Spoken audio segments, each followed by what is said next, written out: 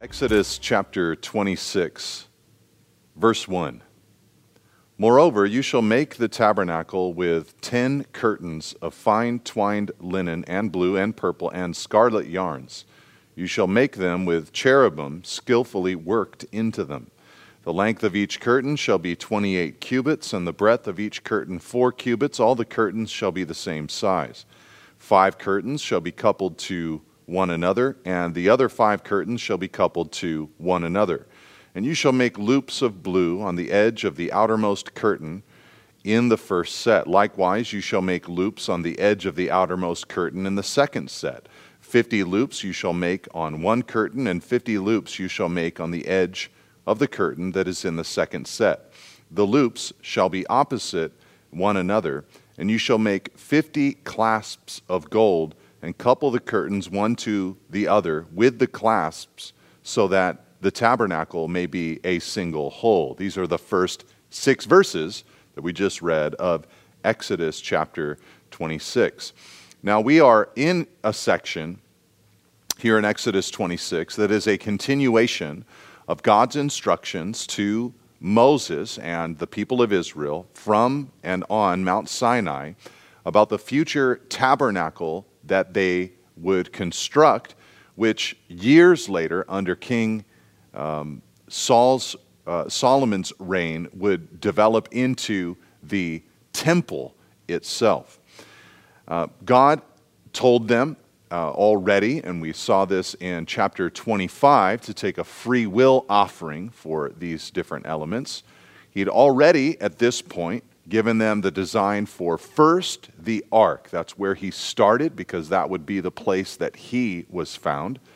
Then the table of showbread, and then the lampstand. And this next chapter, the one that we've already started to read, is going to focus on the actual tabernacle itself that housed these pieces of furniture.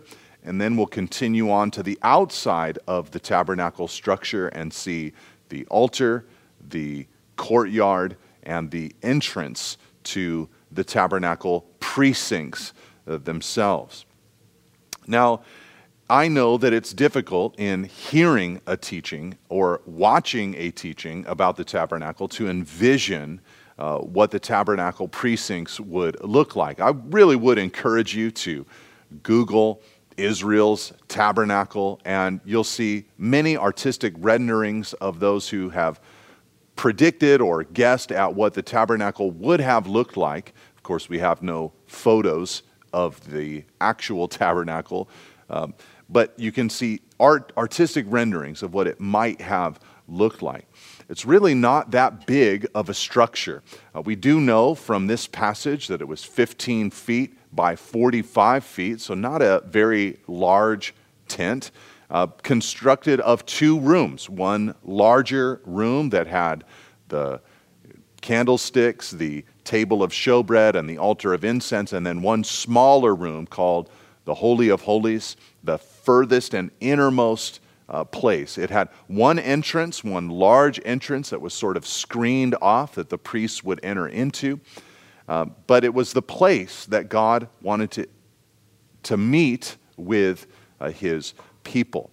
Now, in looking at the tabernacle, of course, here we are in the Christian era, and there are a couple of approaches that we might take in reading further about the tabernacle. One approach that we might take is to symbolize everything about the tabernacle. We know, of course, that Jesus ultimately fulfilled the ceremonial law, the tabernacle system.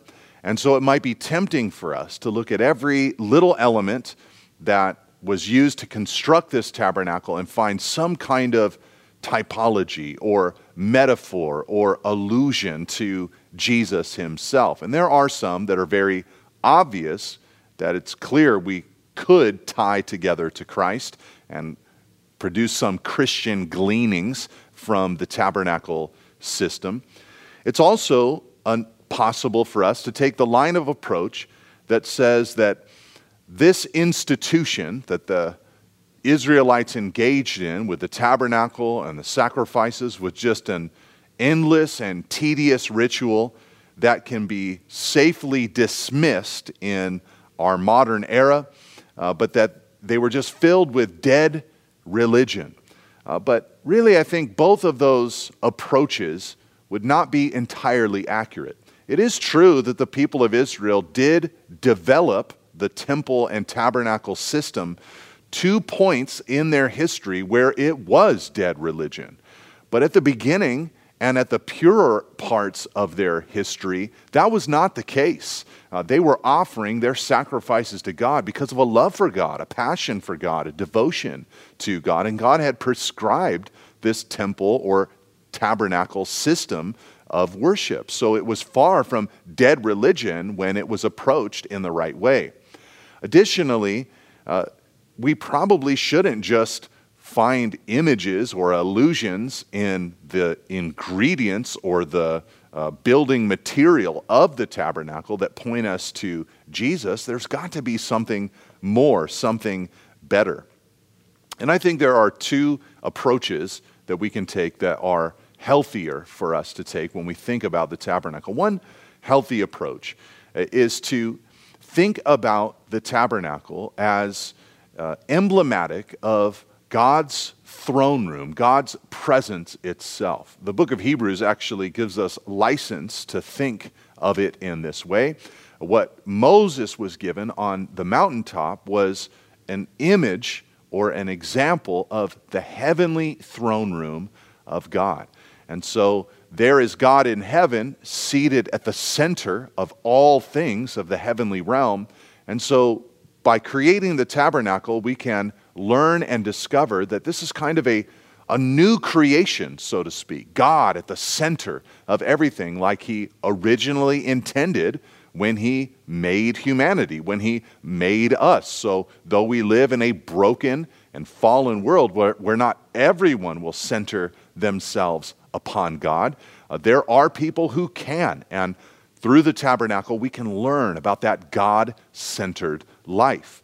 But I think another approach that we can use in looking at the tabernacle is to ask the question, what do we learn of God, or what is seen of God in these passages? And I think there are beautiful things that we can discover about the Lord that I'll try to point out as we move through this text together. Now, of course, when Jesus came, He did fulfill the tabernacle system. He came as a new tabernacle, so to speak. John said that Christ came, dwelled among us, or tabernacled among us is the literal word that He used. Jesus came to destroy the temple and raise it up in 3 days, speaking of course, His own body. But the idea here is that the Word, who became flesh and tabernacled among us, He fulfills this system. And so now, where does God dwell? Well, not in the literal tabernacle, but because God came and dwelt among us, then rose from the dead and ascended, and now when we believe in Him, He pours out His Spirit to be in His people. Now we are the temple of the living God. So there are elements that we can learn just about the God-centered life being the temple of God itself in the modern era and world, and also that we can just learn about God's nature when we study passages like these together. Now, in those first 6 verses that we read already, there are some details just talking about the structure itself. You have in verse 1, 10 curtains of fine twilled linen that are mentioned. And so what we have here is the first set of inner curtains, kind of the inside area of the tabernacle. It would then be covered by other curtains, thicker curtains, longer curtains, and then eventually animal skins would cover the entire structure to kind of give it a waterproof ability in storms and all of that. So you've got these 10 curtains.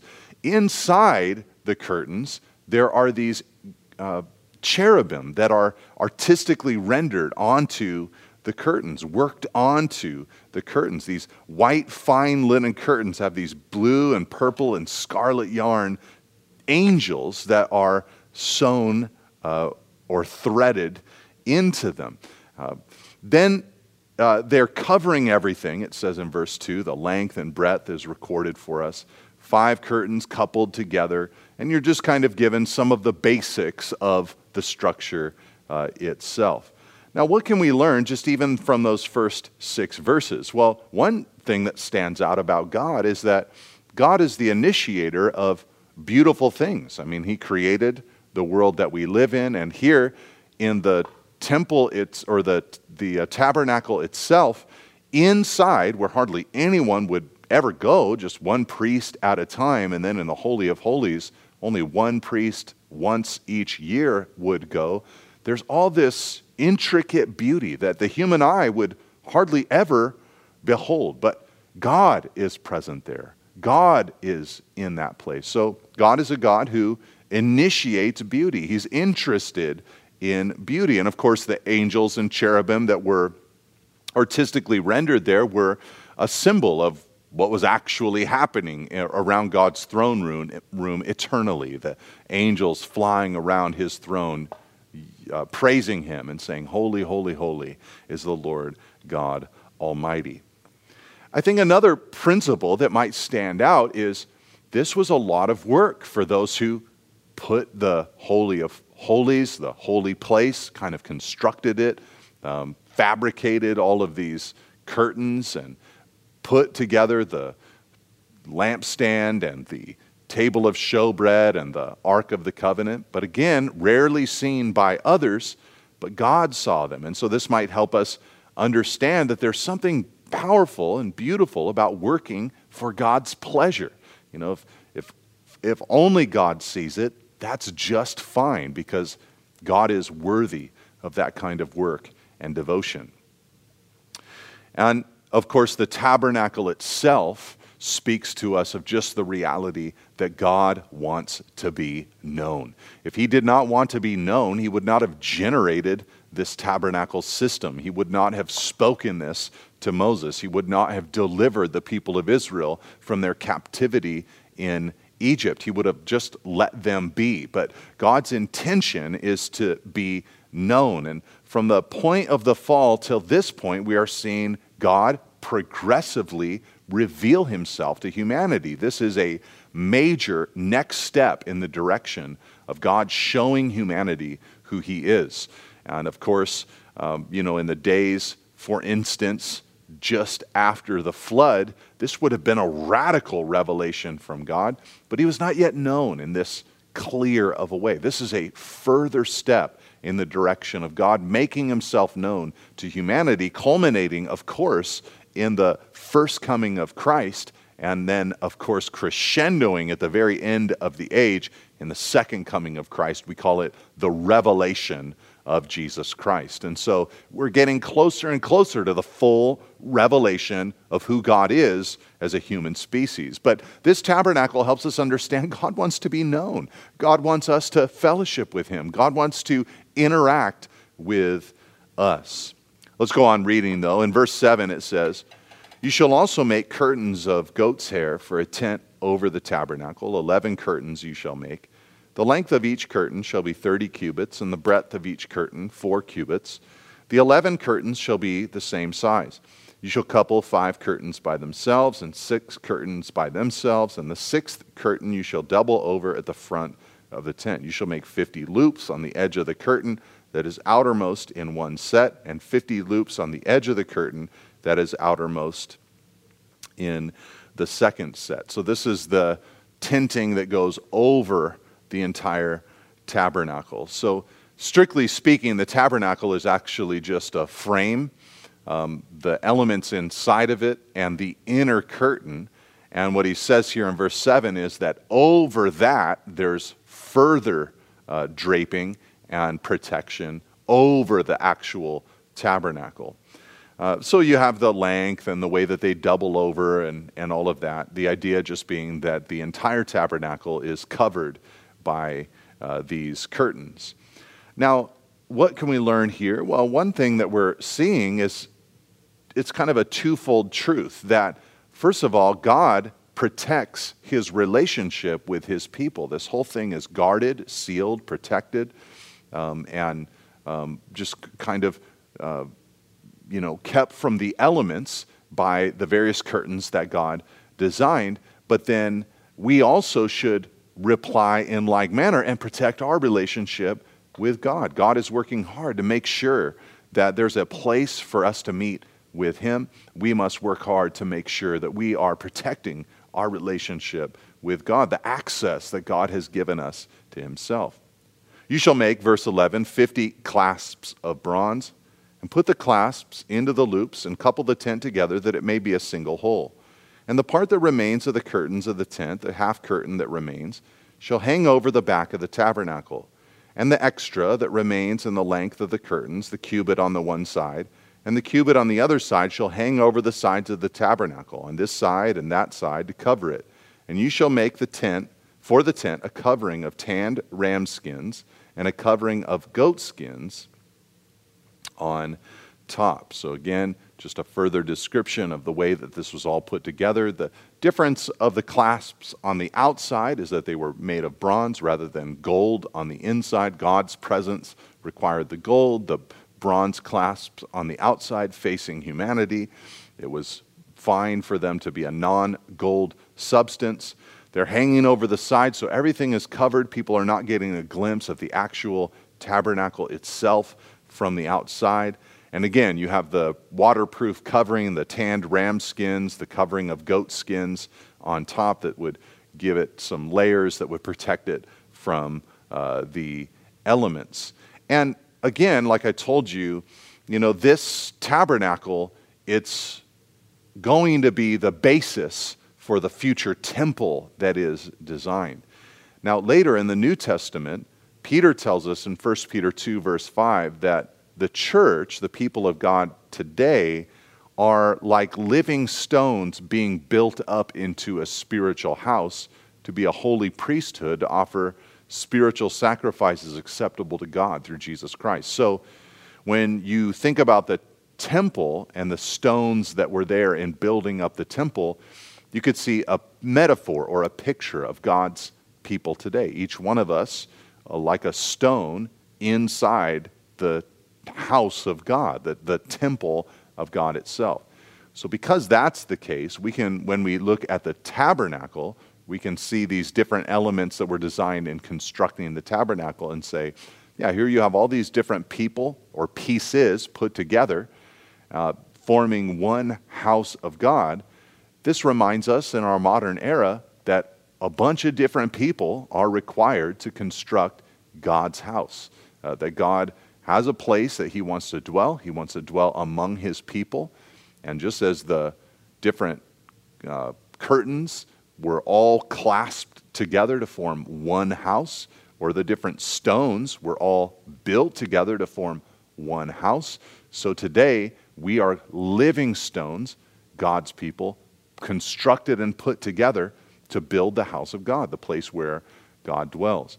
This is helpful, I think, especially when particularly applying the doctrine of the priesthood of all believers, which actually comes predominantly from that 1 Peter 2 passage. The idea of the priesthood of the believers, which is a very important doctrine that was sort of rediscovered during the Reformation, is that individuals have access to God. We serve God ourselves. We don't need mediators to seek God for us, as was sort of the case in this Old Testament era with the priests who would help people come to God. But this developed in some grotesque ways throughout Christianity's history, where a New Testament or post-cross priesthood was created. There's really no such thing in the New Testament, but it was created anyways, designed to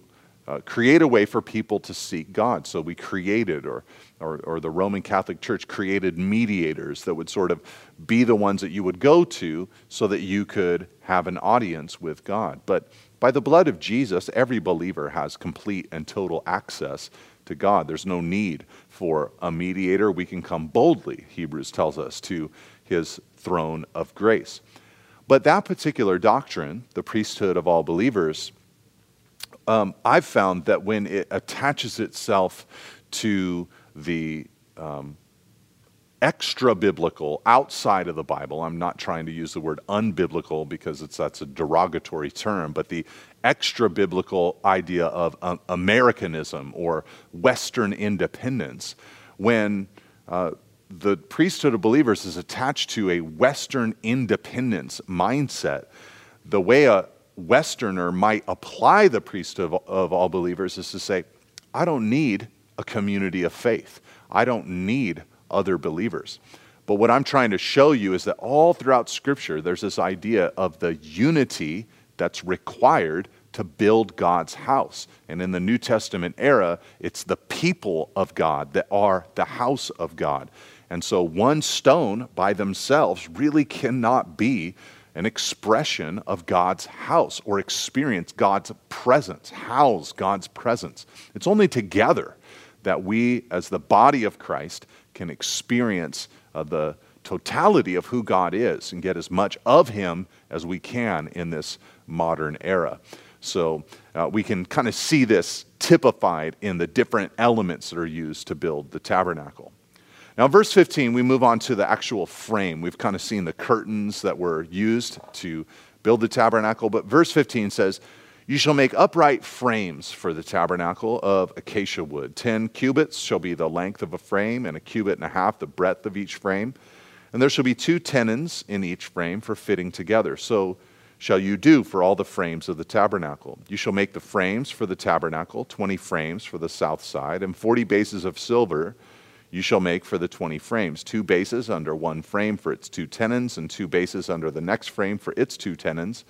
And for the second side of the tabernacle on the north side, 20 frames, and there 40 bases of silver, 2 bases under one frame and 2 bases under the next frame. And for the rear of the tabernacle westward, you shall make 6 frames. And you shall make 2 frames for corners of the tabernacle in the rear, and they shall be separate beneath, but joined at the top, at the first ring. Thus shall it be with both of them. They shall form the 2 corners, and there shall be 8 frames with their bases of silver, 16 bases, 2 bases under one frame and 2 bases under another frame. Okay, so now here this is basically the framing or the trellis that they needed to build, upon which the draping system of the tabernacle would hang. It's possible that there were wooden walls that were slotted into this, and it's also possible that there weren't, and it was just more of a trellis kind of structure. It's hard to say with any certainty from the text itself, and there are scholars that believe or think both things. The idea is that these silver sockets would then be used to hold the structure together and then level on the desert ground. And they were to donate, we'll discover later in chapter 38, 100 talents of silver to construct these sockets that would hold the frame together, hold it secure on the desert ground. Later, this offering was going to be called the redemption offering or the atonement offering. And some have pointed out the idea that here the whole structure is being grounded or founded upon this redemption offering, which that would be an allusion that we can see of Jesus, our whole relationship with God founded upon the redemption that Jesus Christ won for us. But I think a thing that I like to see in this frame system that is being prescribed is the idea that there's a structure that supports the worship of God's people. You know, Jesus said that we should worship in spirit and in truth. And some people hate any form of structure at all because they think that the Spirit is just a freewheeling, Lord who is just kind of leading them whimsically at any moment. But I think that the Spirit can lead in the best ways when there is a structure that is present that kind of gives us the basis for where we're going to and how we're going to meet with God. So anyways, this structure, this frame is prescribed to Moses. He says in verse 26, you shall make bars of acacia wood, 5 for the frames of the one side of the tabernacle and 5 bars for the frames of the other side of the tabernacle, and 5 bars for the frames of the side of the tabernacle at the rear westward. The middle bar, halfway up the frames, shall run from end to end. You shall overlay the frames with gold and make their rings of gold for holders for the bars, and you shall overlay the bars with gold. Then you shall erect the tabernacle according to the plan for it that you were shown on the mountain. So again, some additional instructions about the frame itself. But again, he concludes this little section about the frames with this statement in verse 30. You've got to do this according to the plan for it that you were shown on the mountain. It says in Hebrews 8, verse 5, that the people of Israel served a copy and shadow of the heavenly things. For when Moses was about to erect the tent, he was instructed by God, saying, see that you make everything according to the pattern that was shown you on the mountain. So again, the idea that the tabernacle is an image that represents a heavenly reality. There is a throne room of God. The angels are flying around God's throne room, praising and rejoicing over him. His glory and majesty is found in that place, and it is unknown to us on the outside of that heavenly dimension, but by the blood of Jesus Christ, we can go in and we can partake of who God is today, kind of go behind the curtain, so to speak, to experience the Lord. Now, in a sense, this helps us understand a part of the Lord's Prayer a little bit better. Jesus said that we should pray that the kingdom would come and his will would be done, God's will would be done on earth as it is in heaven. So this helps us understand with all these precise measurements, the idea that here is God seated on his throne. Everything is centered around him. There's beauty and transcendence that he is in control of, but he is quite clearly on the throne at the center. So when we're praying for his kingdom to come and his will to be done on earth as it is in heaven, part of what we're praying is that God would be at the center of humans' lives, that they would see him as the transcendent, on the throne, sovereign, who is worthy of worship and praise. But this also helps us understand, or helps us see, the importance of following God's plans. I mean, this is just a very biblical thing that Moses is doing. You got to write down these things and do it the way that God has said. I'm surprised how often I hear people who identify as Christians, who have seemingly walked with the Lord for many years, on subjects that the Bible has clear teaching about, say things like, well, in my opinion. There's a place for your opinion when the Bible is silent, but it really is shocking to me how often believers will negate Scripture itself with their impressions, their feelings, their opinions about something. So it's important for us, if God has spoken from the mountaintop and made it clear, we've got to look into his word. For instance, I often hear believers kind of just give their general impressions about what prayer is, and what their opinions are about what a prayer life should look like and what God is expecting of them in prayer. And so often what they say is feelings or opinion-based, really has little to do with what the Bible actually says about prayer. So we've got to look at the Word of God. What does God say is the point I'm trying to highlight again. Now, verse 31, the chapter concludes with the entrances. So we've seen the draping system over the tabernacle, the frame system of the tabernacle. And in verse 31, we have the entrances. It says, and you shall make a veil of blue and purple and scarlet yarns and fine twined linen. It shall be made with cherubim skillfully worked into it, and you shall hang it on 4 pillars of acacia overlaid with gold, with hooks of gold on 4 bases of silver. And you shall hang the veil from the clasps, and bring the ark of the testimony in there within the veil. And the veil shall separate for you the holy place from the most holy, and you shall put the mercy seat on the ark of the testimony in the most holy place. And you shall set the table outside the veil, and the lampstand on the south side of the tabernacle opposite the table. And you shall put the table on the north side. So again, this small rectangular tent set up, 15 by 45 or thereabouts.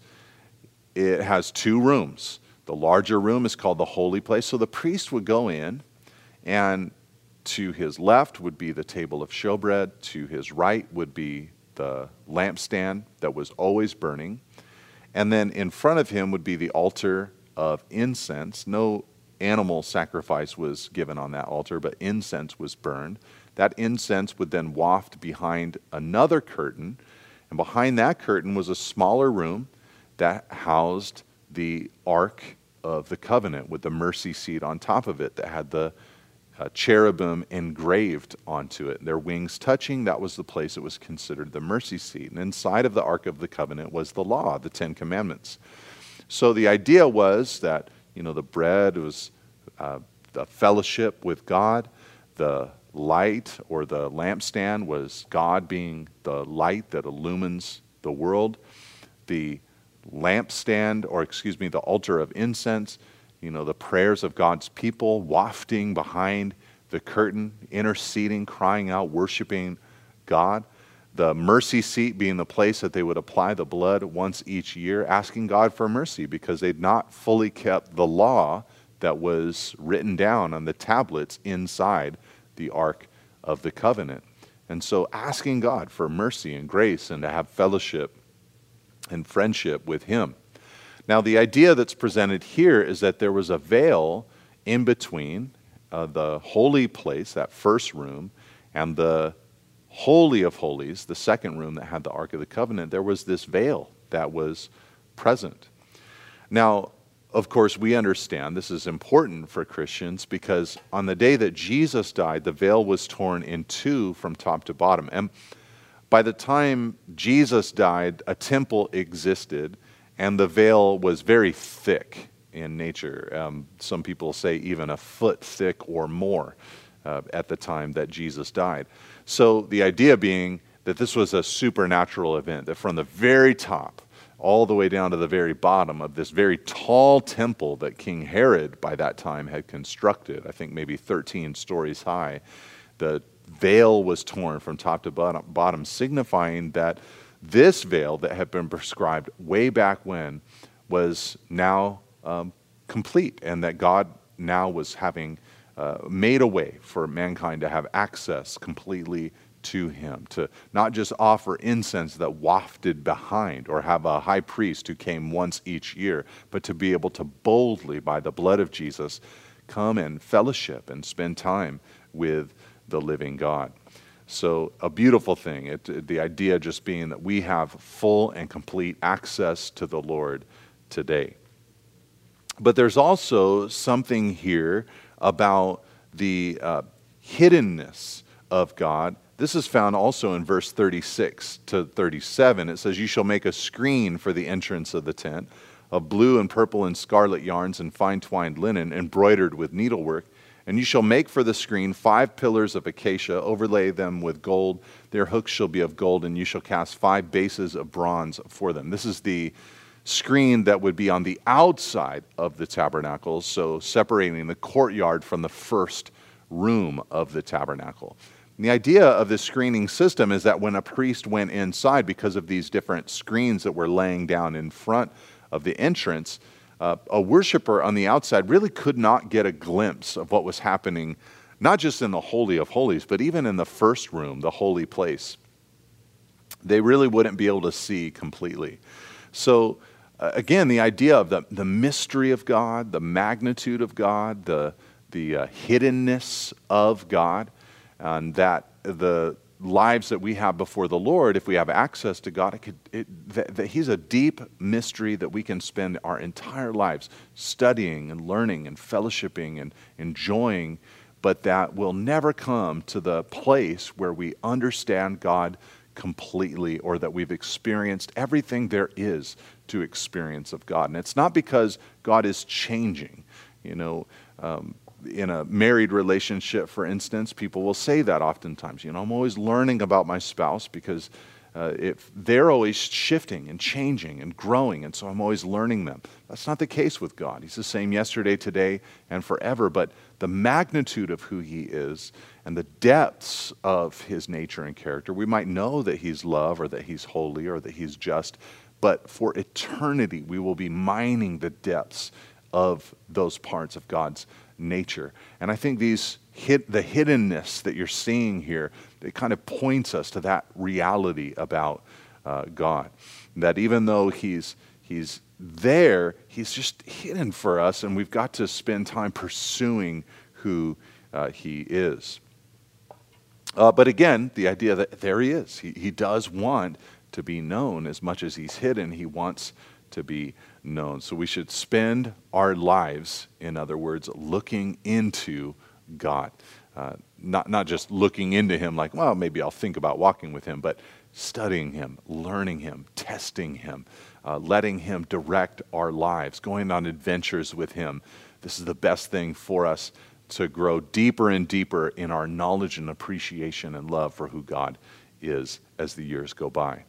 Now in chapter 27, we move to the bronze altar. It says in verse 1, "You shall make the altar of acacia wood, 5 cubits long and 5 cubits broad. The altar shall be a square, and its height shall be 3 cubits. And you shall make horns for it on 4 corners. Its horns shall be one piece with it, and you shall overlay it with bronze. You shall make pots for it to receive its ashes, and shovels, and basins, and forks, and fire pans. You shall make all its utensils of bronze. You shall also make for it a grating, a network of bronze. And on the net you shall make 4 bronze rings at its 4 corners. And you shall set it under the ledge of the altar, so that the net extends halfway down the altar. And you shall make poles for the altar, poles of acacia wood, and overlay them with bronze. And the poles shall be put through the rings, so that the poles are on the 2 sides of the altar when it's carried.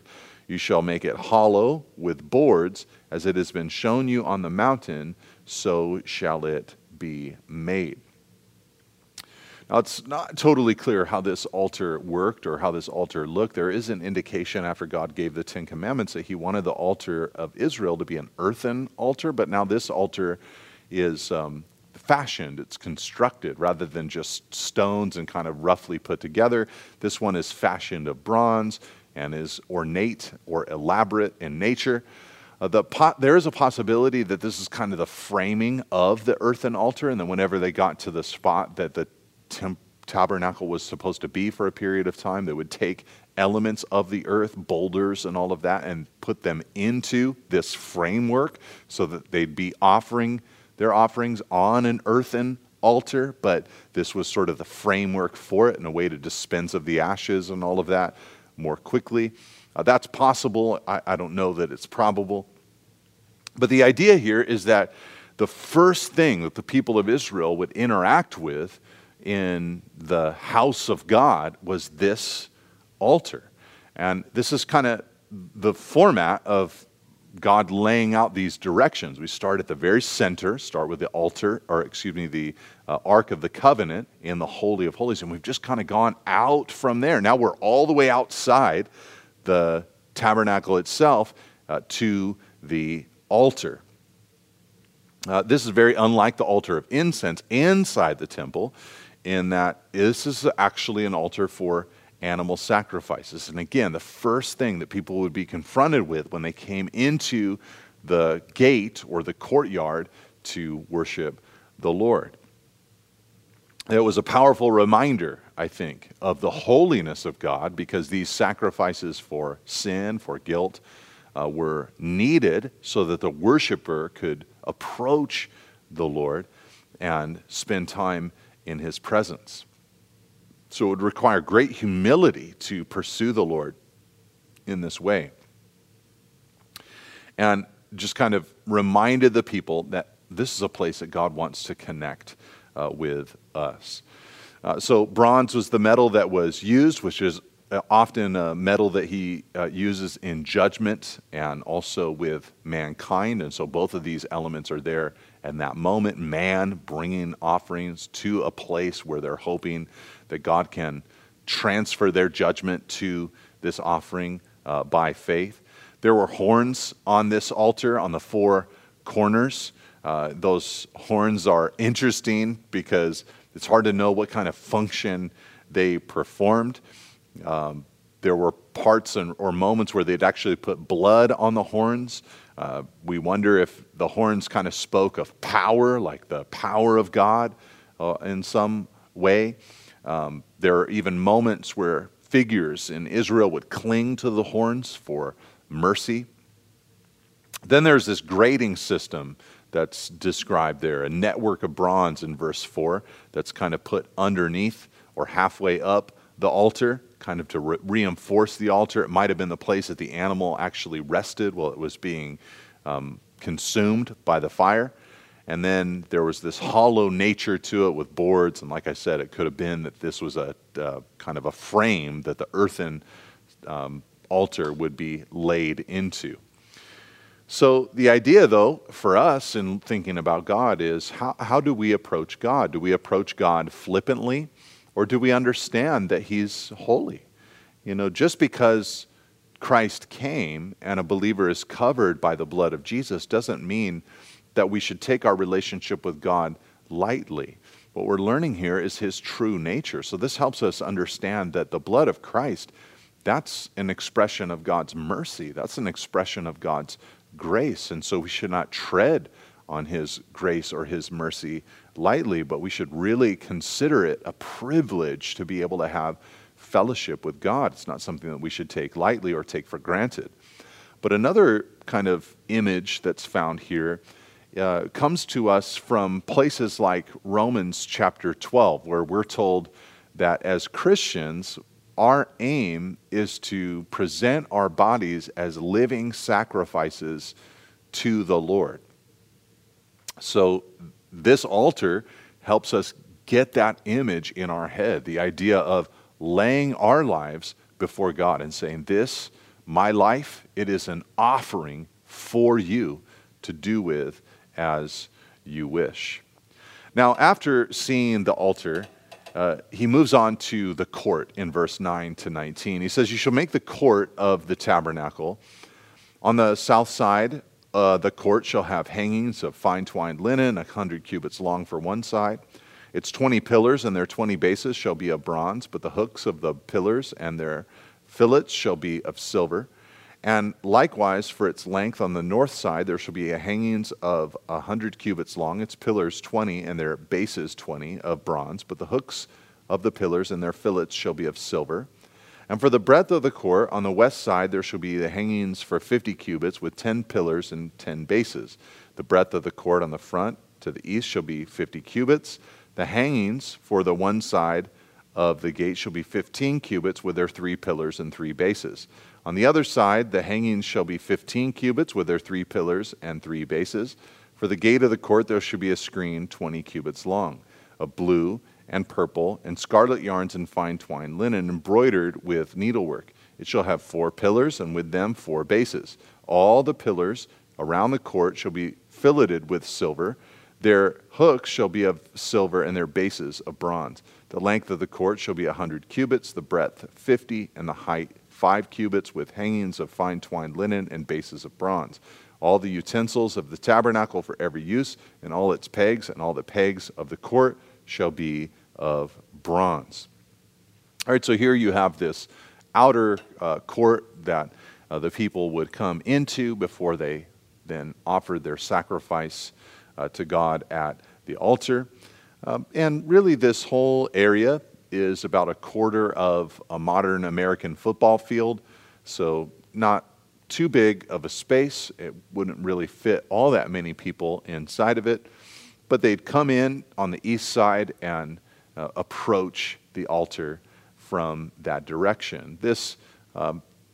These walls would kind of provide some privacy to the priests as they did their work, to the worshiper as they offered their sacrifice, and it would provide a line of distinction between everybody else, you know, the kind of just tribal wandering people, and God's ground, and where God's presence was going to be found. And again, this just kind of helps us understand God's the one who draws the boundaries, shows us how to approach Him, where to approach Him, and this was the way that they would approach Him in that era. And all of these places, the court, the altar, the holy place, the most holy place, they were important to the people of Israel, and in a sense, they're important to our walk with God today. The court, you could just sort of imagine it as those beginning initiations of time with the Lord. You could also imagine the altar as the place of sacrifice, just whether it's laying down time or treasure to the Lord. You could imagine the holy place as the place where prayer is happening, friendship with God is happening, evangelism, being the light of the world, is happening. And you could imagine the Holy of Holies as being the place of deepest intimacy with the Lord and true heart cries of intercession before God. All of these places are important, just pursuing the Lord, being in God's presence, sacrificing before God, celebrating the cross of Christ. All of these things are important in the Christian life. Another way of thinking about this life, or the courtyard, the holy place, and the Holy of Holies, is to think about the courtyard representing perhaps those who are saved. They know the Lord, but they've yet to really go deeper. Those in the holy place perhaps are those who are serving the Lord, but in the Holy of Holies are those who are really praying and fellowshipping with and engaging with God. And so the court constructed, kind of just designating a place where people could begin the process of approaching Him. Now we close out this chapter 27, with verse 20 and 21. He says, "You shall command the people of Israel that they bring to you pure beaten olive oil for the light, that a lamp may regularly be set up to burn. In the tent of meeting outside the veil that is before the testimony, Aaron and his sons shall tend it from evening to morning before the Lord. It shall be a statute forever to be observed throughout their generations by the people of Israel." So God prescribes the kind of oil that will be used to keep the lampstand burning. It had to be beaten olive oil that would be a smokeless kind of fire that would burn, which is good inside of the tabernacle. It had to be set up to regularly burn, it says there in verse 20, so they were never to let the light go out. And they were these priests who were descendants of Aaron.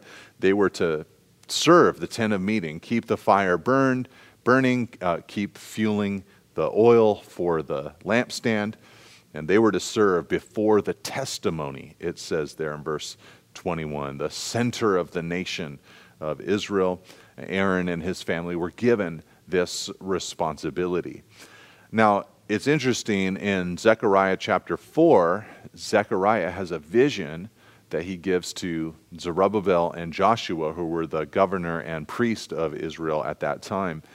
And he tells them that he has this vision of a lampstand that is connected by pipes to olive trees. So they're just continually receiving the oil so that they're burning brightly. And he said, this is representative of the job being accomplished not by might or power, but by my Spirit, says the Lord. So today, we have the oil of the Spirit of God fueling and strengthening us for life. But the beautiful idea that I appreciate here is that these priests, they were called to keep the fire burning. They were called to keep the fire burning. And as I close this teaching today, I want to encourage you. God is there. If you're a Christian, He is present with you. He has tabernacled among us, and now He's come to live inside of you, making you a temple of the Holy Spirit. And I want to encourage you to keep the fire burning. Keep pursuing the Lord, keep walking with Him, keep enjoying Him, making Him a regular part of your life. You will benefit greatly if you do.